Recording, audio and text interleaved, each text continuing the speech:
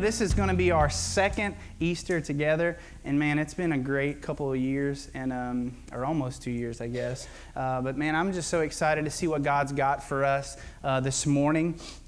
And for us, Easter as Christians, this is such a pivotal point for us. And even the Bible tells us that if Jesus didn't rise from the grave, then everything we're doing is meaningless. 1 Corinthians 14, Paul says this. He says, if Christ has not been raised, preaching is in vain, faith is in vain, faith is futile or meaningless, and you are still in your sins. And so the fact that Jesus did die on a cross, and not only died on a cross, but that Jesus rose from the grave, that's what we celebrate. It's not just a April 21st kind of thing. This is an all-year thing. This is the reason why we do what we do, is because Jesus Christ, the Son of God, came and put on human flesh, submitted Himself under the will of His Father, becoming lowly, becoming a servant for our behalf. And that's what we celebrate this morning. And that's why this is so important. The cross and the resurrection are everything. And we can't underappreciate or allow ourselves to be unmotivated by what this means for us.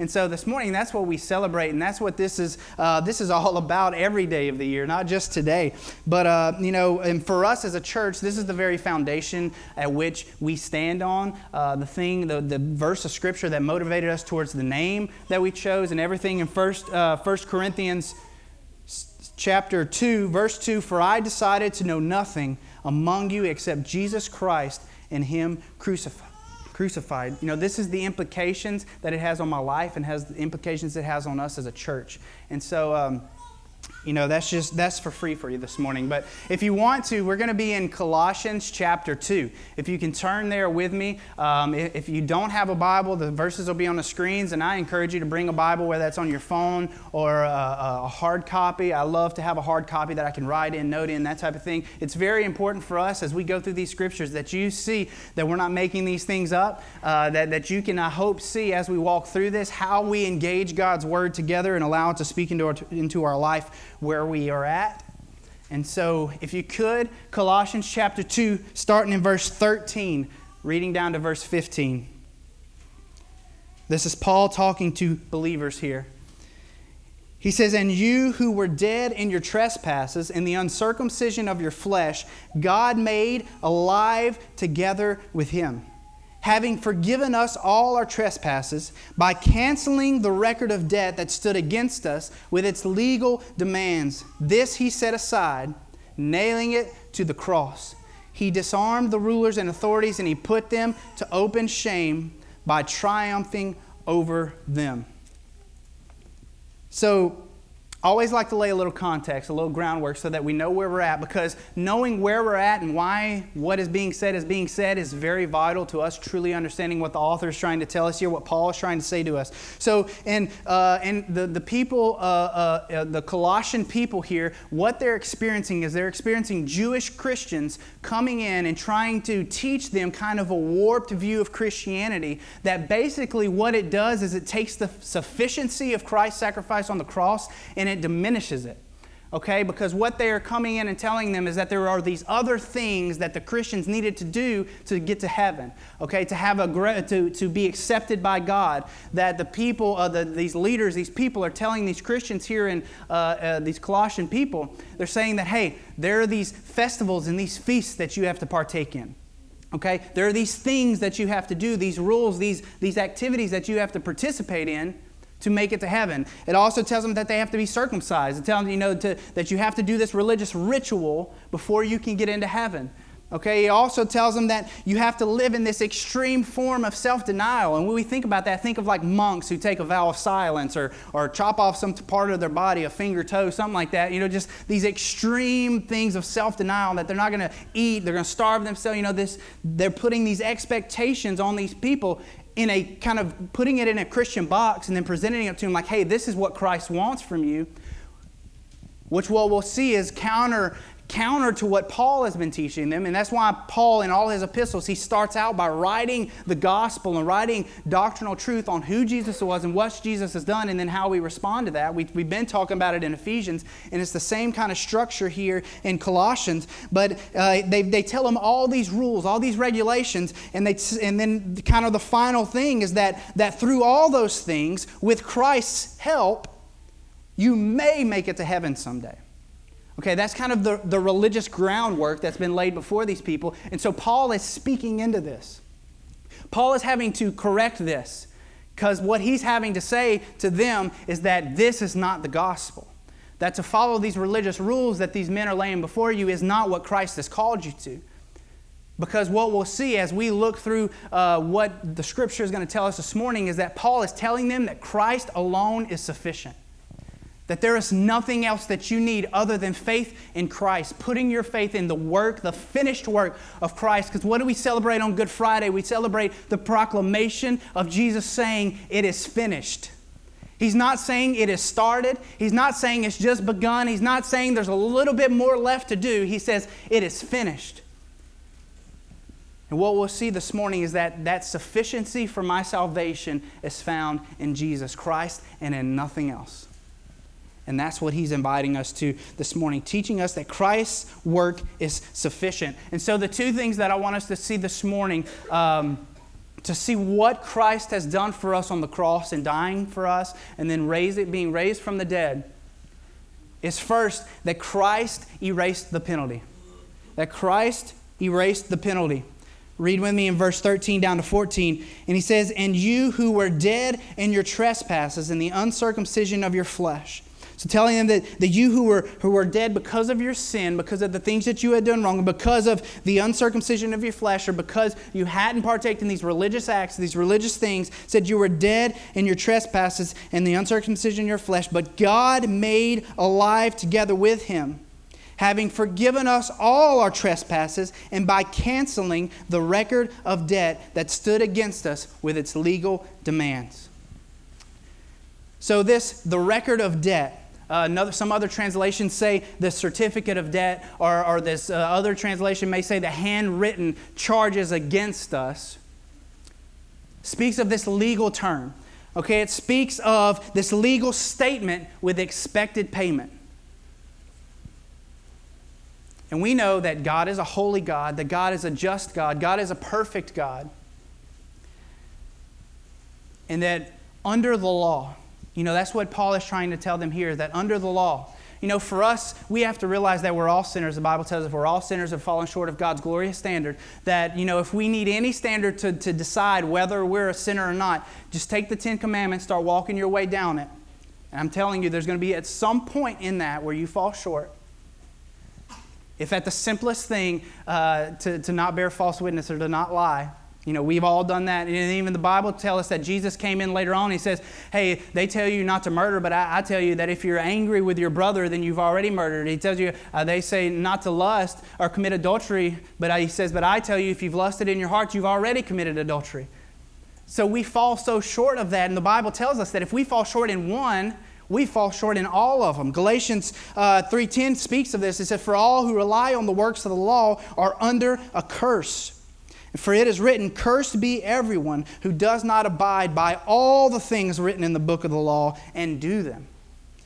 So when it speaks of a curse there, we're not speaking of like a witch or a voodoo curse or some weird like superstitious thing. Like we're talking when it says the word curse, it's speaking of God having to turn away from something that is sinful. Because God is holy. And that God will not deal with it, cannot touch it. Because it is cursed. Because the curse is God turning away. And so for us, we have to understand that the payment for sin is so costly because the penalty for sin is so heavy. And God, in the very beginning, in the Old Testament, He set up this plan. He set up this practice to have those sins forgiven. We talk about it all the time where there was a sacrificial system where blood was shed, and then once a year the priest would come and they would sacrifice a ram or a sheep, and the blood would offer atonement or would offer forgiveness for the forgiveness of sins for that year. And then every year they were having to go back and do this. And so in Galatians, and we see this even in the very beginning in Genesis 3:21, we see bloodshed as soon as sin comes into the world. In Genesis 3:21, it says that remember Adam and Eve are naked in the garden, and they're ashamed and they're afraid. And what does it say that God does? It says that God clothes them with skin. This is the first time we see anything put to death, is as soon as sin entered the world, death happened, bloodshed happens. Listen, when there is sin, there's death. And that's what God is trying to help us with. That's what God is trying to provide us a way in, that God set up this system of atonement. And atonement, you can think of it like this. I saw it broken down as at one meant. That we are meant to be one. And that atonement is us coming back together with God. That is allowing us to have that fellowship with God that Adam and Eve enjoyed in the beginning when they would walk and talk with God. And when sin entered the world, we were broken. That relationship was broken. And so when God offered a way for atonement, He offered a way for us to be at one where we were meant to be with God. And so God has offered this plan, this system. In Leviticus 17:11, it says that I've given it to you, that blood would offer forgiveness, atonement. This is the first time we see the word atonement used. Atonement for your sin, or forgiveness for your sins. You know, because sin brings death. Because sin brings problems, because sin brings hurt, because sin brings all these things. If God were to allow our sin to go unpunished, if God were to allow sin to be as is, it would be as if it would be like a judge who sets a man free who is guilty of a crime. It would cheapen the law. It would cheapen the law, and it would leave the injured party without restitution. But what we celebrate today, right, is we celebrate God's sin debt for us, paid when He gave His Son on the cross. And so He not only paid the debt, but He upheld the holiness of the law. He upheld the standard of godliness and holiness that He's called us to. But it's not by our own works, right? It's not by what I've done good.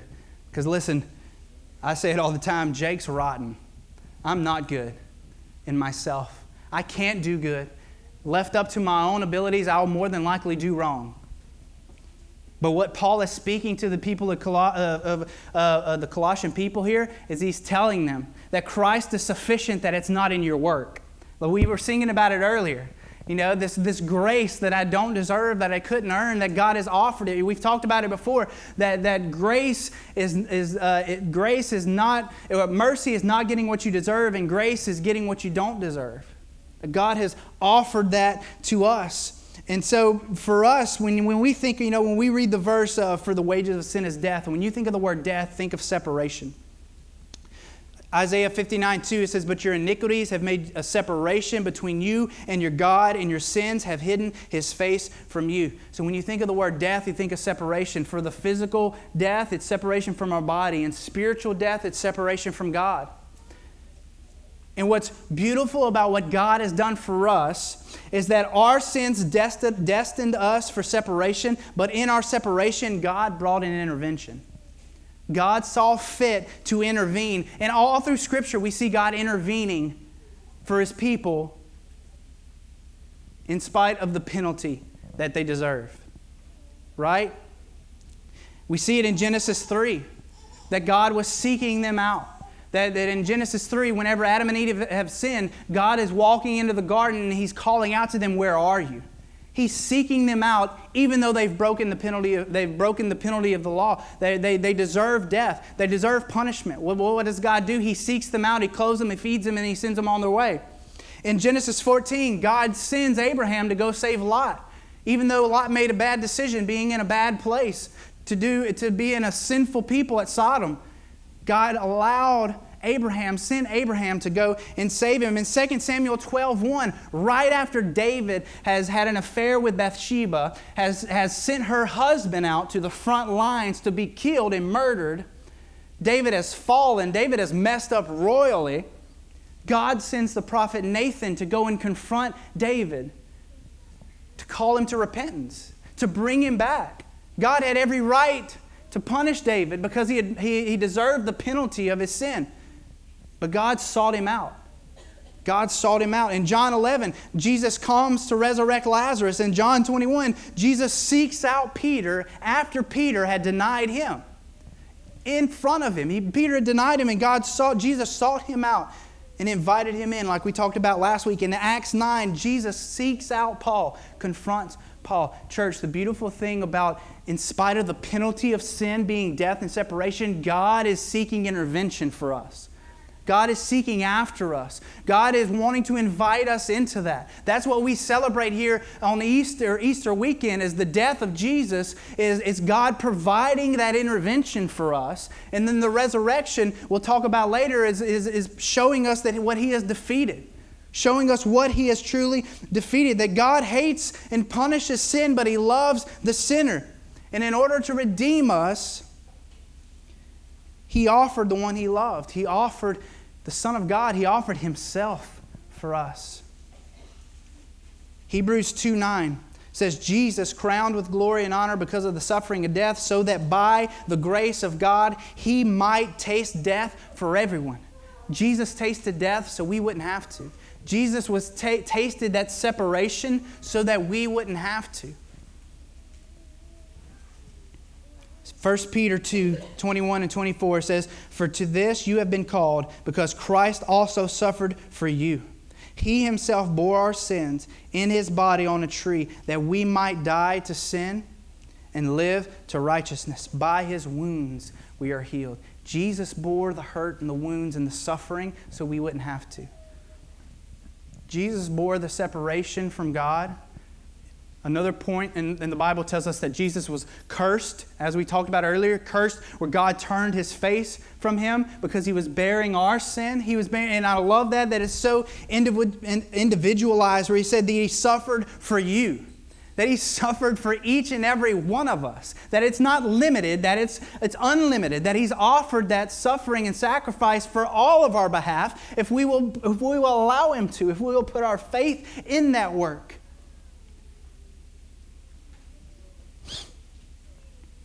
And then I love as it continues down, and he says that this He set aside, nailing it to the cross. Listen, when I was going to nursing school, there were a lot of times whenever I was taking a test or something like that, and my wife can attest to this because I was a terrible studier, and I'm a better nurse now than I was then, so if I ever end up being your nurse, you can have confidence in me, but I was a terrible student. And so there's a lot of times I'm standing in front of a test and I'm thinking, just give me the answer. Like, I just need the answers, and just looking around trying to think, will anybody help me? Well, what Jesus has done for us is as if Jesus is sitting in that class with us. He looks over at our test and says, yeah, that's rotten. That's bad. And so what Jesus does is He leans over and He grabs our paper and He writes all the right answers on it, and then He writes His name on top of it. But then it's not only that, but it's in the test that we've taken where we've put all the wrong answers on it. Jesus takes that test and puts His name on it. That Jesus bears all our wrongs. Jesus bears where we've fallen short. And as we say that, a lot of times we go to this place in our mind where we've fallen short and where we sin and where we struggle. And as you think of those things and lock onto those things, I pray that you would hear me saying that Jesus desires to bear those things for you. Because He died for that. He died for that. And I love that it says that He set aside, nailing it to the cross, that our record was His record. What we see in Scripture is that when people were crucified, not only were they stripped and hung on a cross, beaten, bruised, and exposed, but above them was nailed their wrongdoings. That they would nail their crimes, they would nail the things that they'd done wrong above them for everyone to see. So there was this element of shame, that they wanted them to be shamed to a level of dirt, just rotten. Like, not only are they just so vulnerable right now, but look how rotten they were. Look at all the things that they've done wrong. And the people would just gather and they would see these things. And so when Paul says this here, he says that He set it aside by nailing it to the cross. Jesus is calling out to us that you can nail your wrongdoings on my cross. I'm dying for you. Your wrongdoings will be my wrongdoings. I'll bear these things. I'll bear the shame. I'll bear the guilt. Jesus does not intend for us to have to experience the shame of our sin. Even though we may experience the effects of our sin, He calls us away from the shame. He says, I've already died for the shame of your sin. Let me have it. Let me have it.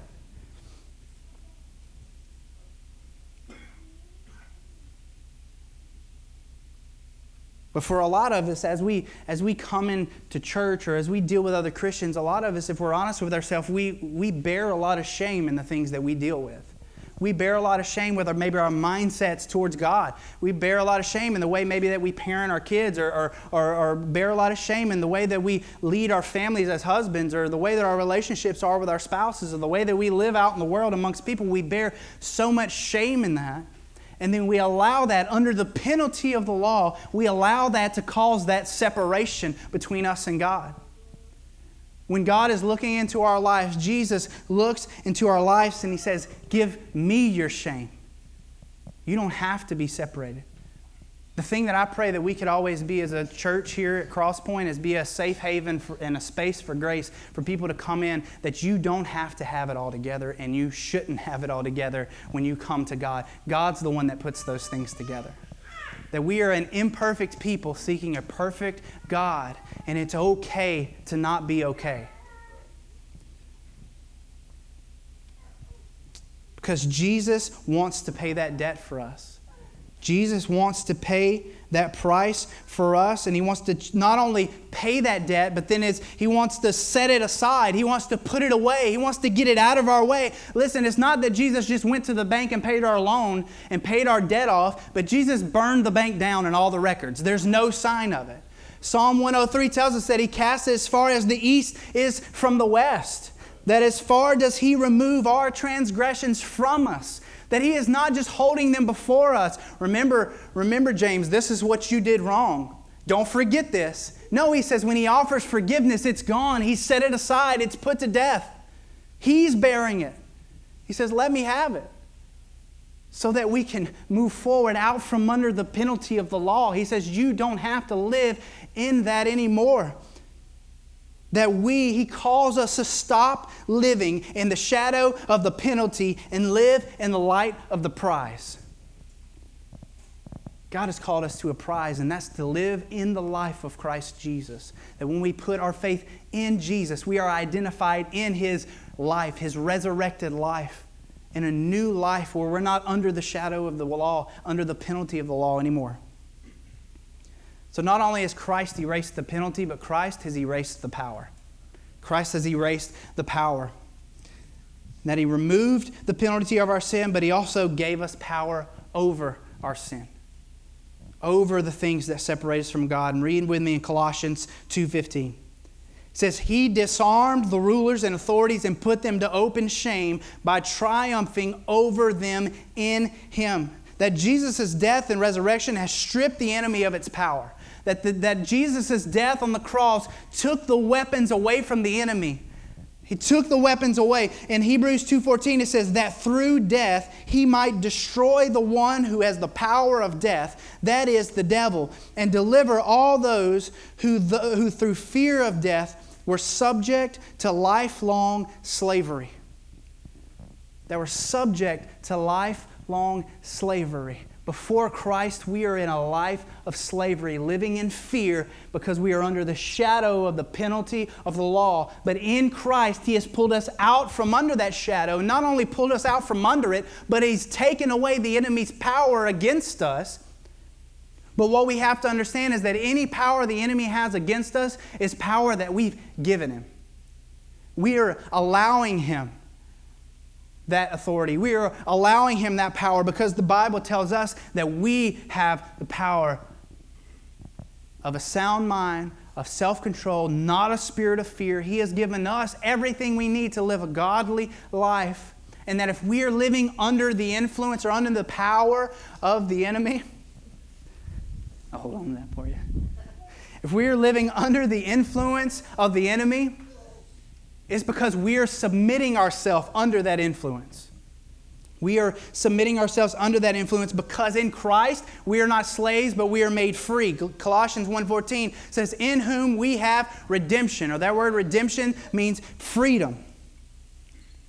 And listen, I'm not speaking of a sinless life where you never fall under the temptation of a sin, or you never find yourself at your wit's end with something that you're dealing with. Listen, there's a difference between the draw of sin and the power of sin. You're always going to be drawn to sin because you have a fleshly nature. You're always going to be drawn. Your old self doesn't die away. You have to put your old self to death daily. We talked about this a few weeks ago.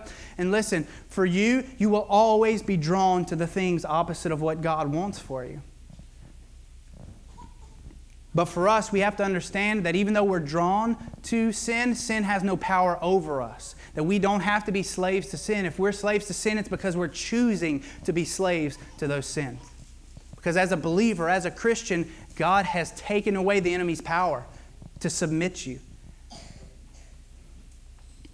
You know, in 1973, they had this event happen that gave us a new kind of term. And a lot of times these how terms and different things come about is from a situation, an experience, or a person. Well, in 1973, in Stockholm, Sweden, 4 people were held hostage during a bank robbery.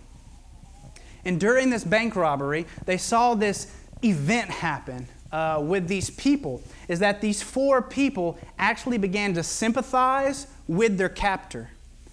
They created this bond with the individual that had them held hostage. And so from that situation came this term or this mental state, mental disease that happens kind of after these traumatic experiences that they called Stockholm Syndrome. And so what this is that a captor or an abuser, they also see this in abusive relationships, that a captor or an abuser terrifies their victim, that they cannot escape. They're in this place where they cannot escape, and they threaten physical and psychological terror on them. And so what happens in these situations, what happened here in 1973 and what still happens today in these situations, is that the victims, they need nurturing and they need protection.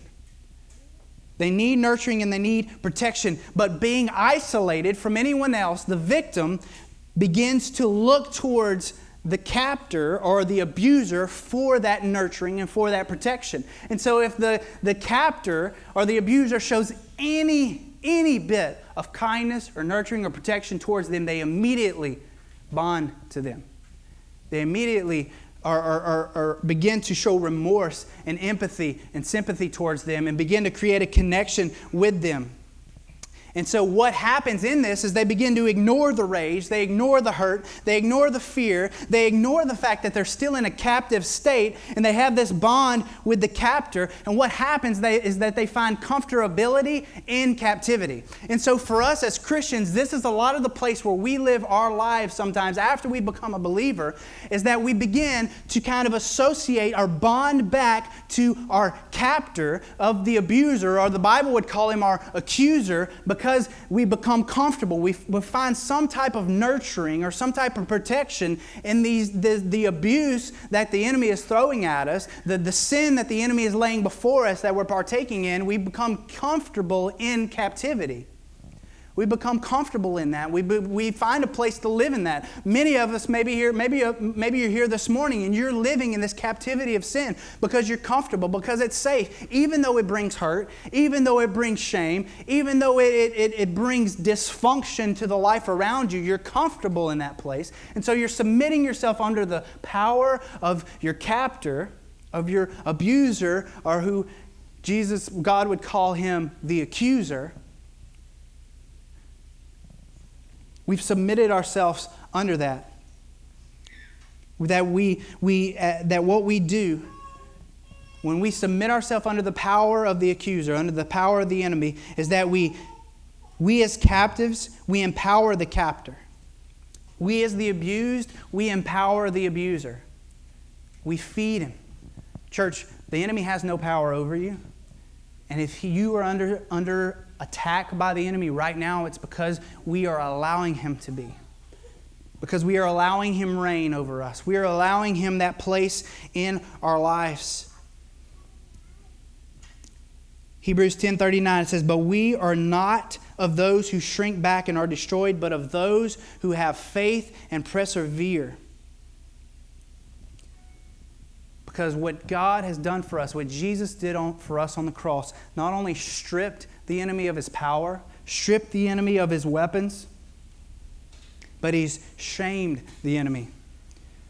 The second half of verse 15, "And he put them to open shame by triumphing over them in him." And so this idea of putting them to open shame is a lot like what the Roman armies would do with their enemies, is they would strip them down and parade them through their cities. They would take who they defeated, they would take their enemy, and they would parade them through the city to let everyone see, this is who we defeated. We overtook them. We are stronger than they are. And so in this verse, when it's saying that he put them to open shame, God has done the same thing with our enemy. That God has paraded him through and said, this is the one I've defeated. He has no power. He is under my submission. He has no authority.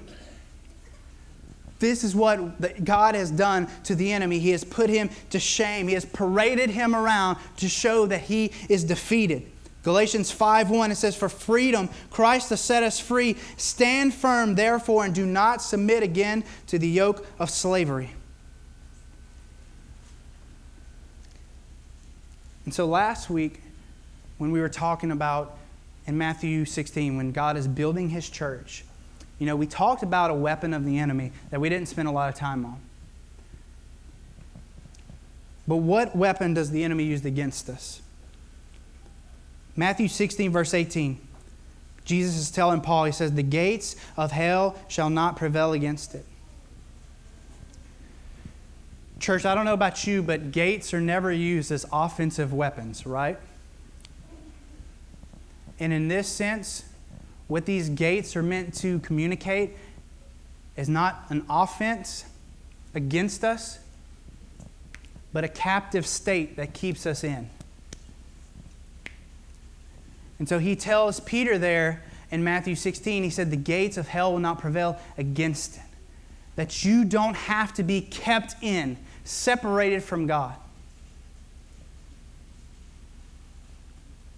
That the only weapon the enemy has against us is to neutralize us, to keep us in a captive state when we hold the keys to the gate.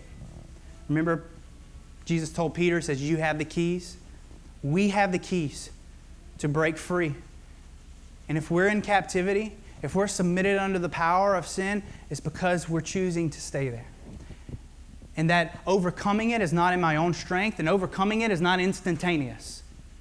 But it is in our walk, it is in our process, it is in our constant pursuit of God through Christ that we begin to overcome those things. The enemy's weapon is to contain us and keep us from walking out when we hold the power to overcome it. So why does any of this matter? The fact that Christ erased the penalty, the fact that Christ erased the power of sin over us. Why does it matter? Because I don't know about you, but I know for me that too often we continue to walk chained to the penalty and overwhelmed by the power of sin when we don't have to. We don't have to walk as victims. We don't have to live defeated. We don't have to stand outside of God's work. We can participate. We can be involved. Some of the things that hurts me the most is I see people, whenever they fall into sin, they feel like the only option they have is to separate themselves from the church, to run away. I've fallen into sin. I've struggled. I've done something wrong. I have to run away from the church. I have to give because I'm not worthy to be here. I'm not worthy to praise. I'm not worthy to be around God's people. I'm not worthy to hear His word spoken, which is absolutely opposite of what Paul is teaching the church here, the Colossian people. He's telling them, God has already done all the work. Come be here. Come be amongst God's people. Let the Spirit of God speak to and through you in this element. The place that we should want sinful, broken people is amongst the church, not out in the world for the world to deal with them. Because we know that the world will chew them up and spit them out, when as we should be those people pointing them to this moment. Hey, there's not work you have to do. There's not anything that you do to reassure yourself to heaven. He says that Jesus' sacrifice on the cross has paid the record, canceled the record of the debt. He's nailed it, set it aside, nailed it out of the way so that it has no weight on you anymore. Because listen, when we are walking under the shadow of the penalty and in submission to the power, we lose sight of what Christ has done for us. And what we need to understand in Romans 5:8, but God shows His love for us in that while we were yet sinners, Christ died for us. 1 John 4, verse 10, in this love, not that we have loved God, but that He loved us, and He sent His Son to be a propitiation, or a replacement for our sins.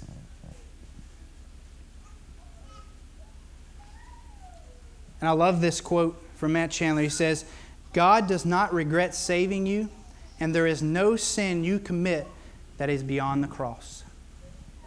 Church, there is no sin that you commit now, have committed, or will commit that is beyond the cross. Landon, you can go ahead and come up, and we're going to wrap up this morning, but I hope that we can understand this truth. Because remember, not only does God taking us out from under the penalty of sin shows us He's forgiven us of our past, but the fact that He's erased the power of sin and death over us shows us that He's prepared our future. And that there's nothing that you did and there's nothing that you're going to do that the cross cannot cover. And that the resurrection of Jesus cannot conquer. Church, the most important thing for me in my life is the moment when I realized that God didn't save me or choose to save me because of who I was. He chose to save me because of who Christ was. You know, because I spent a lot of time on the outside of a relationship with God looking in thinking, there is no way God will ever accept me. And there's no way I can ever be good enough and consistent enough to walk with Him. But what I love about Christ and what I love about what God's done for us is that not only does God walk with me, but in the moments when I stumble, He slows down with me. He picks me back up. He reminds me that I have a hope, that I have a future, that I have something beyond this moment. That even though the Bible tells us in Proverbs, even though a righteous man falls 7 times, he gets back up. And I don't get back up in my own strength, but I get back up in the strength of Christ that leans beside me. Like He did for the woman who was caught in adultery, thrown before Christ and said, and the religious leaders stood around her and they told Jesus, this woman has committed a sin. She deserves death. And what did Jesus say? He who is without sin may cast the first stone. And as He leaned down and started to write in the sand, we don't know what He wrote, but the men started to leave that moment. And Jesus leans down as she is fallen and dirty and broken and picks her up. Says, you're forgiven. Go and sin no more. Christ leans into our life, offers us that same forgiveness no matter where we are or what we've done. And then in that He invites us into a life of obedience. He invites us into a life of walking in the light, that we don't have to walk in sinfulness anymore. We don't have to walk in the brokenness. We don't have to walk in the penalty or the power of sin. He's invited us to walk in a life and life abundant. And He says that we get that through proclaiming Christ as Lord and believing in His sacrifice on the cross on my behalf and understanding that I'm in desperate need of help and that Jesus provides the only help that can pay the debt, cancel the debt that I owe. And He offers that to all of us this morning. If you've never truly put your faith in Christ in that way, I pray this morning that you would believe that and you would receive that and begin to live in that. And listen, if you're a Christian here this morning and you have resubmitted yourself to the penalty and the power of sin, I pray this morning that you would see that you hold the keys to walk through that gate and begin to walk in the life that God's called you to. That He has not cast you out, that He has not pushed you away, that He is waiting on you. That He is waiting on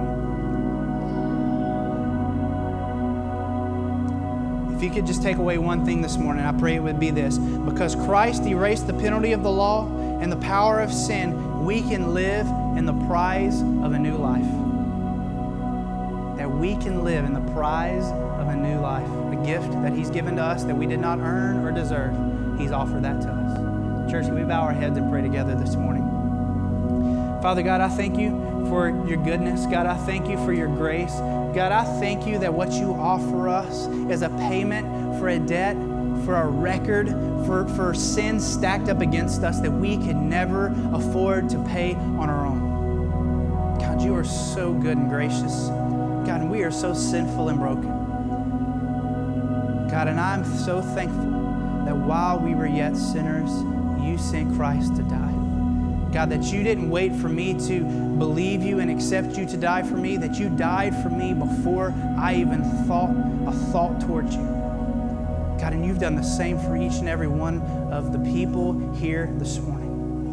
God, I pray that if there is one that has not put their faith in that identification in you and being in you, our lives in you, conjoined with your righteousness, God, and allowing you to bear the shame, allowing you to bear the debt and the weight of our sin. God, I pray that they would relinquish control of that this morning, letting go of those things.